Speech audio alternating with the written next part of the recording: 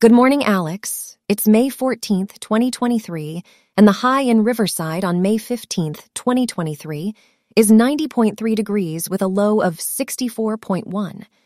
In recent news, Turkey held pivotal elections, with President Erdogan seeking a majority of just below 50% of votes to avoid a runoff. However, he received less than 50%, and opposition candidate Ekrem İmamoğlu will go up against him in a runoff. İmamoğlu promises to restore the independence of the judiciary and central bank and disassemble the executive presidency system, which could reshape domestic and foreign policies. Voter turnout was high, with opponents claiming instances of fraud and clashes in some cities. Erdogan's party lost control of Istanbul for the first time in 25 years.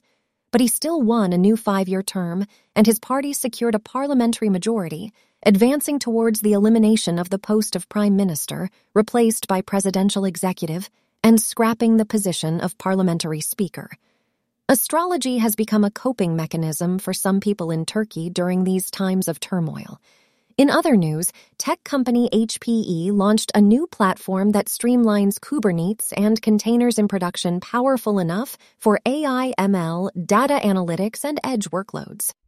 Renowned psychedelic researcher Dr. Roland Griffiths, who studied the benefits of psychedelics in alleviating depression and mental anguish in cancer patients, was recently diagnosed with stage 4 colon cancer.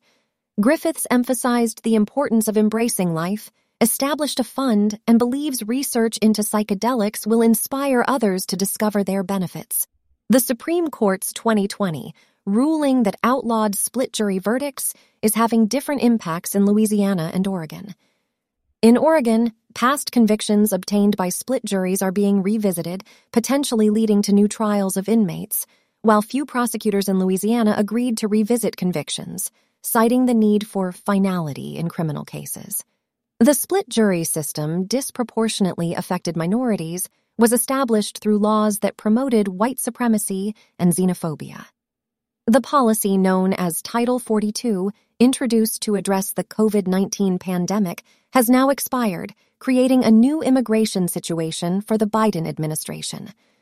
Opposition parties in Thailand have early victories in the election, while the Memphis Grizzlies suspends their star player Ja Morant for appearing with a gun in a video.